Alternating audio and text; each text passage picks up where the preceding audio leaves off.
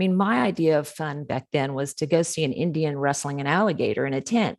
And my father and I used to do that, those roadside stands. I mean, those were the people that the tourists, the Yankees, snowbirds came in to see. And we would go to those inside those dank tents to watch the tourists. That was our fun because they just were so gullible. Hey y'all, I'm Tommy Tomlinson. And from WFAE in Charlotte, this is SouthBound. Conversations with people from all walks of life about how the South shapes who they are and what they do. Believe it or not, children, there was a time before Disney World. There was a time when Central Florida was nothing but a series of muggy small towns connected by orange groves that stretched as far as the eye could see.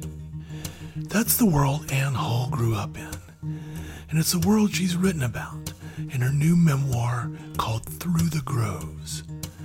Ann is one of the very best feature writers in journalism. She was part of a team that won a Pulitzer Prize for uncovering the shoddy care that injured soldiers were getting at the Walter Reed Army Medical Center. Now she's turned her reporter's eye onto her own childhood, growing up in a troubled family and struggling with her sexuality. But the book is also funny and breezy and so sharply written that by the end, no matter where you are, you'll be smelling orange blossoms. Here's our conversation. There's one thing that I know when I talk about my childhood, I find other people are sort of baffled at. Could you, for the benefit of those folks, describe the mosquito truck? The mosquito truck, as it turns out, is very familiar to, I think, a certain generation. There was a chat on Facebook recently from my book.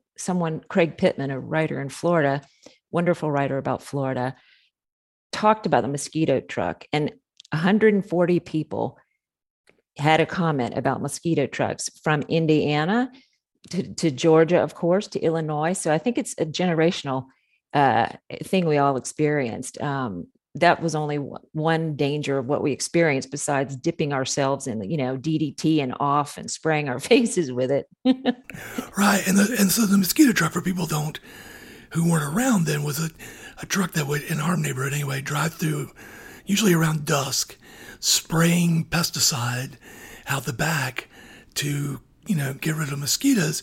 And in my neighborhood, at least, kids would ride their bikes through the spray. Did y'all have similar experiences? Exactly. I mean, it would come through at dusk. The reason I did put the mosquito truck in there, because I think it is something that so many of us did experience, is because it did not go on the other side of the tracks, as we called it. It came to the neighborhoods that the city designated were worthy of receiving relief from mosquitoes. So the other people were eaten up alive. And that's sort of why I mentioned the mosquito truck. Well, this book has so much of, I guess, what I think of as sense memories. And could you sort of describe maybe in that way what your childhood was like through things that you remember seeing, smelling, touching, that kind of thing? Yeah, I mean, I've always thought, even in my journalism, that place is a character. It's every bit, it's a character. It's like a human. And I've tried to treat it that way. Some don't agree with this, but I think that place, it shapes us. And we are a product of the food we ate, the music we heard, the way the air smelled, the way people felt, the way they talked. And that is one of the reasons I wanted to write this book, is because I wanted to recreate or restore all the sensations of growing up in Central Florida on the Orange Grove area. It was called the Ridge. It's 100 miles running up the middle of the state, up from Orlando down to just past Sebring, Florida. And when I was a kid, more oranges were grown there than anywhere else in the world. It was just wall to wall groves. And so when the orange blossoms would bloom, which happened usually in April, sometimes late March, it was like a perfume factory. And I remember those smells very, very sharply, as well as the smells from the processing houses, which is where the oranges went to cook them down to make juice. And that was more of a burnt caramel smell in the sky. And the other was like a marmalade. So those sensations were really, really important. And as it turns out, you had to go through that now to describe it, because it is all gone. There's no such thing anymore as those groves. They're gone. The smell is gone. The way people kind of built their lives around the rhythm of the crops is gone. And that's just one aspect of why I wanted to write the book, and also the loneliness and the vast emptiness that Central Florida used to be. My dad had used to say he carried a sleeve of saltines and a gallon jug of water and a toilet paper in his Ford, which he would use and drive around the orange groves all day. And he said, you can eat all the oranges you want out here, but you're shit out of luck if you need a payphone or a flush toilet. And that was miles and miles. So yeah, I wanted to describe the smells, yeah, and also the loneliness and the emptiness. Yeah, and your this relationship with your dad and your mom is sort of central to this book. Your dad made a living in the orange business, and you were following him and riding in the car with him quite a bit along the ways from the time you were a little kid. And it didn't dawn on you until a little later that the reason for that was that you were sort of the safety valve to maybe keep him from hitting the bars in the afternoon. Do you ever get a sense of sort of why he drank? Like others from that generation, I think he would have benefited from some sort of antidepressant.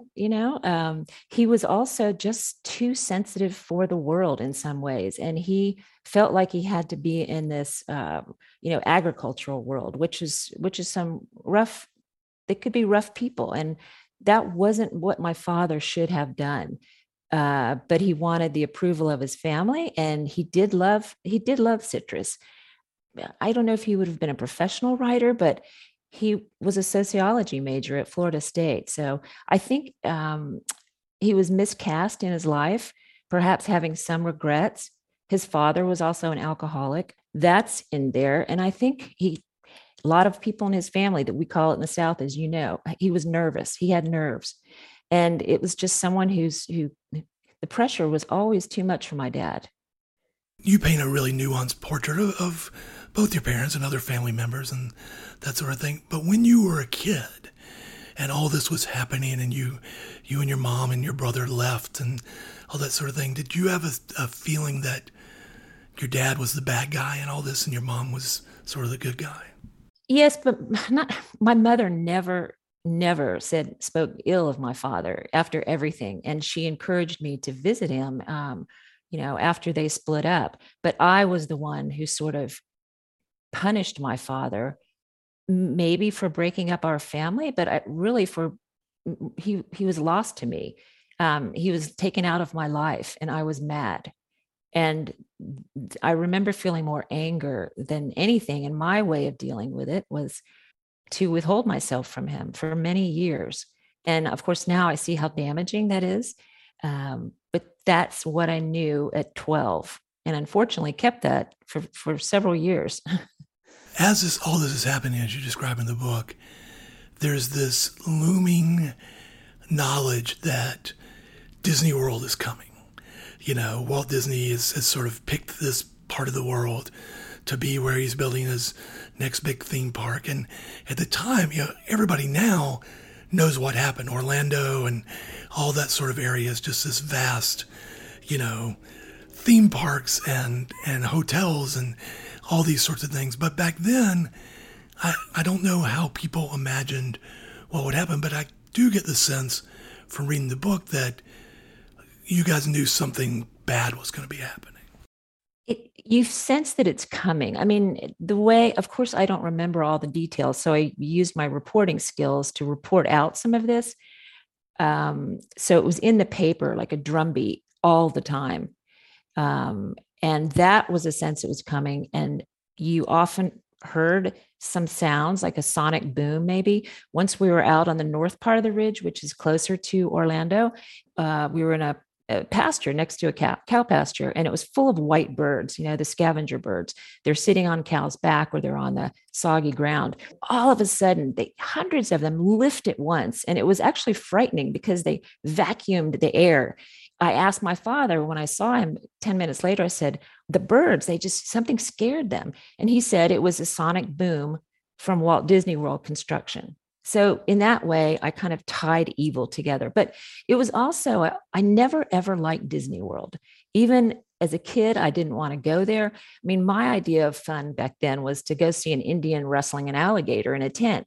And my father and I used to do that, those roadside stands. I mean, those were the people that the tourists, the Yankees, snowbirds came in to see. And we would go to those inside those dank tents to watch the tourists. That was our fun because they just were so gullible. You know, you talked about, I think it was your aunt's roadside stand or somebody's in your family's roadside stand that, you know, part of your job was to sort of extract money from all the tourists who were coming through. That's right. I mean, we were part of the institutional robbing of Yankees every bit as much. Just kind of had a nicer little setup as opposed to a dark tent that stank like dead snake. Yeah, you from it was my great aunt. She was married to my uncle Roy, and he really cared for the groves in our family. And it was only 100 acres, but in those days you could send a kid to college if you had 100 acres of groves. And so my aunt Dot was an artist, and she craved also a bigger life than what she had. They were very religious. You know, she cooked 3 meals a day. They went to church, as you know, Wednesday, twice Sunday, and probably something in between. No dancing, no music. And she craved a larger life. That is a theme, I think, in the book with the women that I was exposed to. They they craved something they couldn't explain or they couldn't define themselves. But with my Aunt Dot, the fruit stand was sort of her performance space. She got to run the money. She got to run the cash register. She put on red lipstick there. And she loved talking to outsiders. They brought stories to her. Talking about the women in the family and the idea of kind of sense memory, there's so much music in this book, from the Broadway tunes that your mom loved to listen to the the transistor radio that you have in the bed at night. Later on, as you're sort of figuring out your sexuality, you kind of fixate on Carly Simon and go buy this Carly Simon album. And are there particular songs that even now will trigger some strong memories from back then for you? Well, when my father and I rode together, we would just wait for the radio to come back on because it was all dead. It was all static or alien whistles. And so we would constantly fiddle with the knob to find a station. And, when we came to Wauchula, and my dad would go, "This is the Wauchula Symphony Orchestra playing right now." And it was a country station back then. But I always associate A Boy Named Sue by Johnny Cash with my father. Don't ask me why, but we heard it in the car that day, and that always triggers. Yeah, and with Carly Simon, that was when I was just beginning to think, ruh-roh, something's going on here, because I love to look at the album cover of Carly Simon and No Secrets. She's in Paris with a suede hat and a tight shirt and no bra, and I just love to see that cover, yet couldn't exactly know why. Well, that's interesting. A good portion of this book is about that struggle. So you grew up clearly as sort of a tomboy, You ran around with no shirt on until you were old enough where you had to go to school. You didn't want to play with dolls when you were a kid. You wanted to play with the toys that the boys were playing with. But then later on, there are also these moments like when you first go to college and you are trying to do the sorority rush and you're devastated because you can't get in. It feels like there was kind of a push and pull within you trying to figure out. That's very true. I mean, I resisted the dolls being forced on me as a kid, and I resented it that these people, these relatives, clearly knew I did not want to play with dolls, and yet they kept foisting them on me. So it was a little bit of a rebellion, and I, grew to not like dolls even more. I'd rather be in a tree. I'd rather be with the boys, building forts, that kind of thing. As I get older, you just become more, a girl does, I think, more aware of expectations. And the expectation was to sort of, wear dresses to church, don't cuss, don't hang out with the boys, at least at that age. And that didn't feel normal to me. And so the older I got, the more it became clear those expectations needed to be met. And I am the last person who should ever join a sorority. Why I went out for sorority rush at Florida State is a mystery. It is some form of acceptance, I was looking for something. And thank the Lord, I did not get into one. There are a couple of moments that I thought along these lines that are pretty funny to me, at least in the telling now. One is after having, one or two of your first experiences, you're leaving the house one day and kind of over the shoulder to your mom, you're like, bye, Mom, I might be gay. And that cracked me up when I read it. I'm wondering kind of how you felt in the moment as you were saying it. Yeah, what an idiot thing to say, right? Yes, that was my first experience with another woman on my Christmas break, my freshman year of college. And I was going back to college that morning. My friends were outside, toot, toot, honk, honk. They're here to pick me up, drive back to Tallahassee. And I was just so beside myself. I didn't know what to do because I had said goodbye to this woman at midnight the night before. I just blurted it out. And yeah, I guess that was the first words I said to my mother. I didn't even know if I was gay, but I was exploding and I had to say something to someone. So that was not handled well. The other thing that cracked me up about all this is that you eventually became a sales rep for Revlon, which I thought, like the sorority thing of all the jobs that you would get, how did that even happen? I dropped out of college and I didn't know what to do. And someone asked me if I wanted to work for Revlon. You didn't need much experience. All you needed to do was basically wear a short skirt and drive around and talk to, drug wholesalers about shampoo. So I did that. I didn't have anything else going on in my life. I was looking for any kind of thing to save me. So I took the job. And once again, some sadomasochistic impulse in me, like the sorority, to work for Revlon. I don't know. It's funny now, but I was so unhappy. I thought I cannot do this for the rest of my life. First of all, I'm a terrible salesperson. Terrible, terrible with math.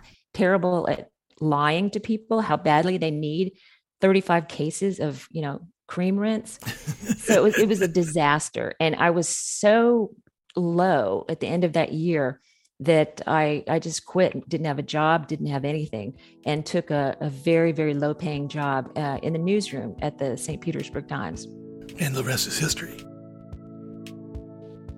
When we come back, Ann Hall talks about how not everybody remembers the stories in her book the same way she does, and how she learned to live with that. And I'm sure I did get things wrong, but as a journalist, it's our worst fear.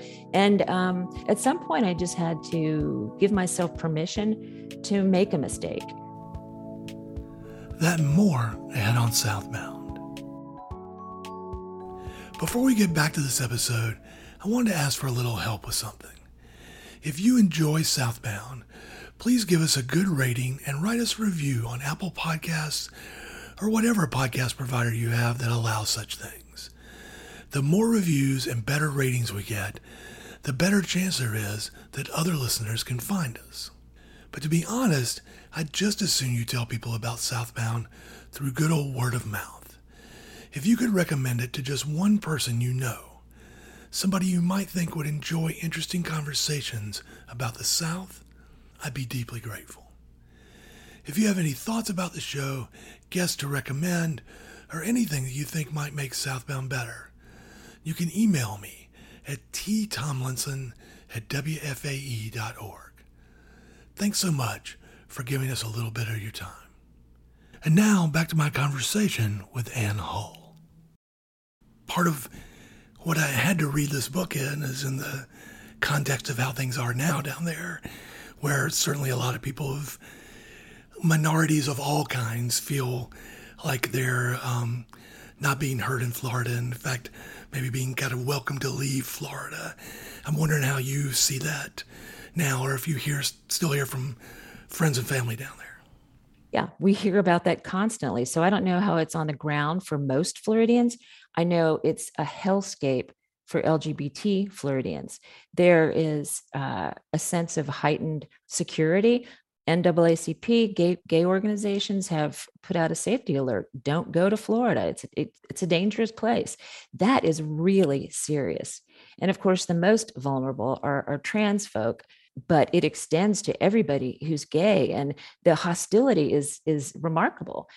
It's remarkable. You'll be sitting in a bar. A guy I know, a straight guy, went down to Florida recently And he was just sitting at the bar after work.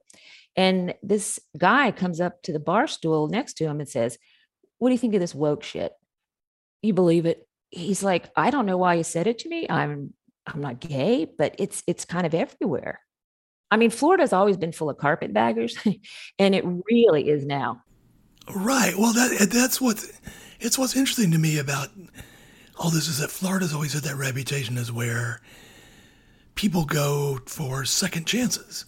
You know, they may have washed out somewhere else or may want to restart their lives or whatever it is, and they go down to Florida to start again. Florida, in my mind, has always been the place that, like, took in all the sinners, right? Instead of trying to cast them out. And it just feels like a different, just a whole different way of thinking now, you know? Right. I mean, remember, this is Clearwater, Florida, is where Hooters began. It's the headquarters of the chain, which had several offshoots like Melons and Jugs. Those were bars and wing joints, okay, in the 90s. Right. So it is this contradiction in that you can go into Publix, the grocery store, and a thong bottom and a t-shirt and flip-flops, and that's fine. And yet there's this, it is a puritanical wave that's going on now. It's a real split screen thing. But Florida has had a history of an institutional history against gays. There was a legislative committee that was formed in 1956 by a guy named Charlie Johns. He was a state rep from Stark, Florida, which is known for prison town now. He had a legislative committee that spent 7-8 years trying to root out homosexual professors and instructors at every Florida college. And they used kind of underhanded investigative methods. They had long lens cameras. They taped people. It was really sinister, and lives were ruined over that sort of thing. And the upsetting thing is that it was funded by the Florida taxpayers for close to 10 years. So there is an institutional history alongside the contradiction of so much skin and now it's so much sin. You mentioned that a little earlier on that you did some of your own reporting on some of this stuff, and it seems pretty clear that you talked to some family members and friends and that sort of thing and sort of animated some of these memories in some ways. Did any of the people you talked to have different versions of the stuff that you remembered? Well, when I went on the fact finding missions, which included talking to as many people as I could find and going to the towns where we lived and looking at the newspapers from the years I was describing, which was really helpful just from a writing standpoint, because you're cued to all these things you forgot happened. And that was really helpful. But I never, unlike journalism, I did not read back parts of the story to them. And so they had no way of, saying this is true, this isn't true. My brother read every word, and my brother actually has a wonderful memory. And so he and I disagree on some fundamental things. There's a scene in the book, it's an important scene, with my father and a gun. And my brother does not remember the gun. He just remembers crying, really afraid in the back seat. He said it could have happened. I just couldn't have seen it maybe in the back seat, but I know I was upset, very upset. So that was kind of that was a fundamental difference in our memories. And, some memoirists put their footnotes in the back, not footnotes, but sort of clarification on, I had my brother read this, or I had the sources read this, and they disagree. Well, that's how memory is. And so I just felt like we know that related, getting things wrong was my fear. And I'm sure I did get things wrong, but as a journalist, it's our worst fear. And at some point, I just had to give myself permission to make a mistake. And that was hard. It's just, you've got to let that go. It's a memory, and it's a child's memory. I mean, one of my favorite poets is Louise Gluck, and she said, "We look at the world once in childhood. The rest is memory." It's beautiful. So that's the world I tried to go back to. One thing that really struck me is there's a moment when you talk about the letters that your dad wrote to you over the years. And after you quote from a couple of these letters, you sort of reveal that you thought you had thrown them all away, but then you discovered I think that you put a musty black trunk that you had not thrown them all away. What was it like to discover that? My brother had the letters. So for me to discover all those letters was honestly, it was two feelings. One, as a reporter, Gold, yeah. jackpot. Yes. And the other is just how kind of the damage I'd done by cutting myself out of my father's life, and to see him explain it was is just heartbreaking. Yeah, you're filled with regret, and you can't change some things you do. I mean, my brother would say, "You were just a kid. Kids do things like that." But boy, to read those letters as an adult, it was wrenching. What else was in the musty black trunk? Yearbooks, um, pictures from his family, beautiful pictures, things little ephemera like that. Not a ton, but the letters that were sacred. I mean, they were. I'm talking a stack, of legal bound paper inside the envelopes, probably 30 of them.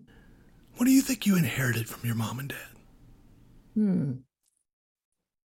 We write everything down. They always did. And another way I kind of recreated the childhood is my mother used to write down, especially when we were broke, how much money she spent that month. So a budget. And I mean, it had 39 cents for a Marlboro at the store. She wrote down everything, and my father wrote down everything. And from a standpoint of trying to recreate it, it made things just such a gift. But I do the same thing too. We're better when we write something as opposed to maybe talking to people. It's a more passive form of communication, I guess, but it's just the way we all express. My brother is not a writer, and he's the same way. To narrow it a little further, obviously, besides maybe the writing part, are there things that you got from them, drew from them, that have helped you in your career as a journalist? Curiosity. They were both sociology majors. My mother switched over to become a Spanish major, but they were observers of people always. And my father could tell a story, and that was from his watching. Rick Bragg is one of the most masterful storytellers I know, and he grew up with watching. He watched himself. He watched the world around him very closely, and I think I've always been more comfortable in the background, and so watching is preferable to me than being in the foreground. So the book has a little bit about, your adult life, that you're at FSU, and then a little bit about your work at the Washington Post, and a little bit about some other things. But it basically kind of the core of the book is about your childhood. Why did you decide to stop there? That's a good question. I originally thought I'd stop at 13 or 14, but I'm a gay person. I'm a lesbian. So that so much of my childhood, my likes, my dislikes, my insecurities were from that. To stop that and not go on with the story seemed untruthful. I originally wasn't going to put in about my sexuality. I wasn't going to do it. I didn't want to do it. There's a million books like that. But I came to see that it had to be acknowledged in some way, because that's the whole point of the childhood. You can see this kid is going to be something. What is it? We think we know, but let's see that through. I think one thing you inherited from your folks was manners, because there's a moment, obviously, toward the end of the book where, at your father's funeral, the minister sort of prays for your soul to be saved from homosexuality, and you do not respond by burning the church down. So I thought that politeness is probably something that you grew up with as well. Well, it was my brother must have it also, because the origin of that is my father was on his deathbed, and a minister was kind of coming to see him and talk to him. The minister knew that dad was dying and said to my brother at the hospital, "Is there anything your dad had unresolved in his life?" And my brother, who's very polite, said, "Well, his daughter's gay." And so he just tossed it out there, like, give the guy a bone. No one knew that this minister would use that at the burial, at the graveside service. in Plant City, Florida. And so I was just stunned. I couldn't believe it. I was mad at my brother, first of all, but he didn't mean it. I couldn't believe the selfishness of hijacking. My father would have not liked that. Never mind me. It's just like that is such a selfish act, which I think a lot of that Christianity is a selfish act. But it gets even worse because not only did I not tell him to, go jump in a lake, I ran into him at an Applebee's in Plant City about 4 years later with a friend who's in the book. She introduced him to me, and I'm like, "Nice to meet you. How are you? Good to see you." It was the preacher, and I just didn't have the nerve to, I didn't have the nerve to say anything. Maybe that's partially why I wrote the book. Well, and he probably knows now if he's still around. You don't write much about your, Washington Post life and that sort of thing in the book, but I do want to tell listeners anyway about at least one story, which is the story you want a Pulitzer for, about the wounded soldiers at Walter Reed, the big Army hospital. And to sum up a very large story very succinctly, our country and that hospital in particular were mistreating a lot of the soldiers who were there. And I'm wondering, first of all, what it was like to tackle that story, because it felt like that's a really high emotion story to tackle. And also whether you stayed in touch with any of those folks. So this was, yeah, the image of Walter Reed Army Medical Center during the war was one of celebrities going to the amputee ward. They always went to Ward 57 and walked through the halls with cameras. Politicians, Hulk Hogan, everybody did that. And you got the feeling that, the wounded soldiers were being cared for perfectly. You never heard about anything else. This was just amputations. So that was the mythology surrounding Walter Reed Army Medical Center. And my reporting partner was as Dana Priest, who covered the Pentagon and the CIA. So she actually heard a tip, and that was that the wounded soldiers recovering of Walter Reed, of which there were hundreds, were lingering and stuck there because their paperwork was lost. People were screwing up appointments. They were living in a hotel there, some for a year. They were putting them in reserve hotels. So it was a bureaucracy story more than anything. Why are they here? Why aren't they getting their disability, going home, starting rehab? Their wives lived on the Army, on Walter Reed. So it was a bureaucracy story. So Dana asked me to help her. And we just, as you do in any reporting, you start from the outside, you talk to people on the phone, and then you physically go to see Walter Reed Army Medical Center with your own eyes. And at the time, they can't, because of health privacy laws, HIPAA, when you go onto the base, you go through a guard check and they, ask for your ID, all that, which you have to give, but they cannot say, who are you going to see? They say, where are you going today? And I would say, I'm going to the Malone house. And that's the truth. But they had our license every time. It wasn't sneaking in, but, we had to blend in with people. So it's just basically getting to know the soldiers who we overheard maybe complaining about their situation. I mean, the minute someone found out who we are, the game was over. And so we were very, very careful not to approach just anyone. And that's how we built it, with anecdotes. And then because the wives were so angry at the way their husbands were being treated, they all bought copiers to copy the records of their husbands. So we had all these records backing up the allegations of the soldiers and their wives. It's right there on paper. And so that was a gift. But it was mostly like watching and watching and watching. I mean, we practically lived there. And did you stay in touch with any of those folks afterward? A couple of them. Yeah. Dan Shannon is one. He was a sniper who lost his eye. And Josh Calloway was someone who was medevaced out of Iraq after watching his sergeant blow up. And he had terrible PTSD. I haven't talked to him in maybe 3 years, but we kept in touch quite a bit. It struck me as reading your book, as I read your book, knowing about that story, that a lot of and this may be a stretch, but a lot of the guys who were in your story are guys that a generation ago would have been working in the groves. and that sort of thing. I wonder if you felt any of that connection in that way. I think what I've mostly felt were they largely, a lot of them joined because there were no jobs in their towns. Whether it's Mississippi, the rubber plant closed, anywhere there, the Army was an employer at that time. And these towns had lost everything. In that regard, it was very similar to the Groves. I didn't make that kind of connection, but they were being taken advantage of because the industry in their town, the jobs were gone. And so they just went back to Iraq 3, 4 times. That's what sort of motivated me. These poor guys were going back over and over and over. And yeah, they had nothing else. It was their job. The Florida you describe is a place of real beauty, but also it's a hard place. Hard on the people, hard on the land, hard on everybody.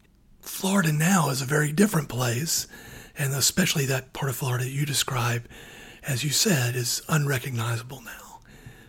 Is it better? It's, to me, a state of outsiders now who claim it as their own. As a personal, hobby, every time I see one of these people in Florida leading book bans or protesting trans kids or at drag brunches, I always, what a waste of time, but I always Google them to see where they're from.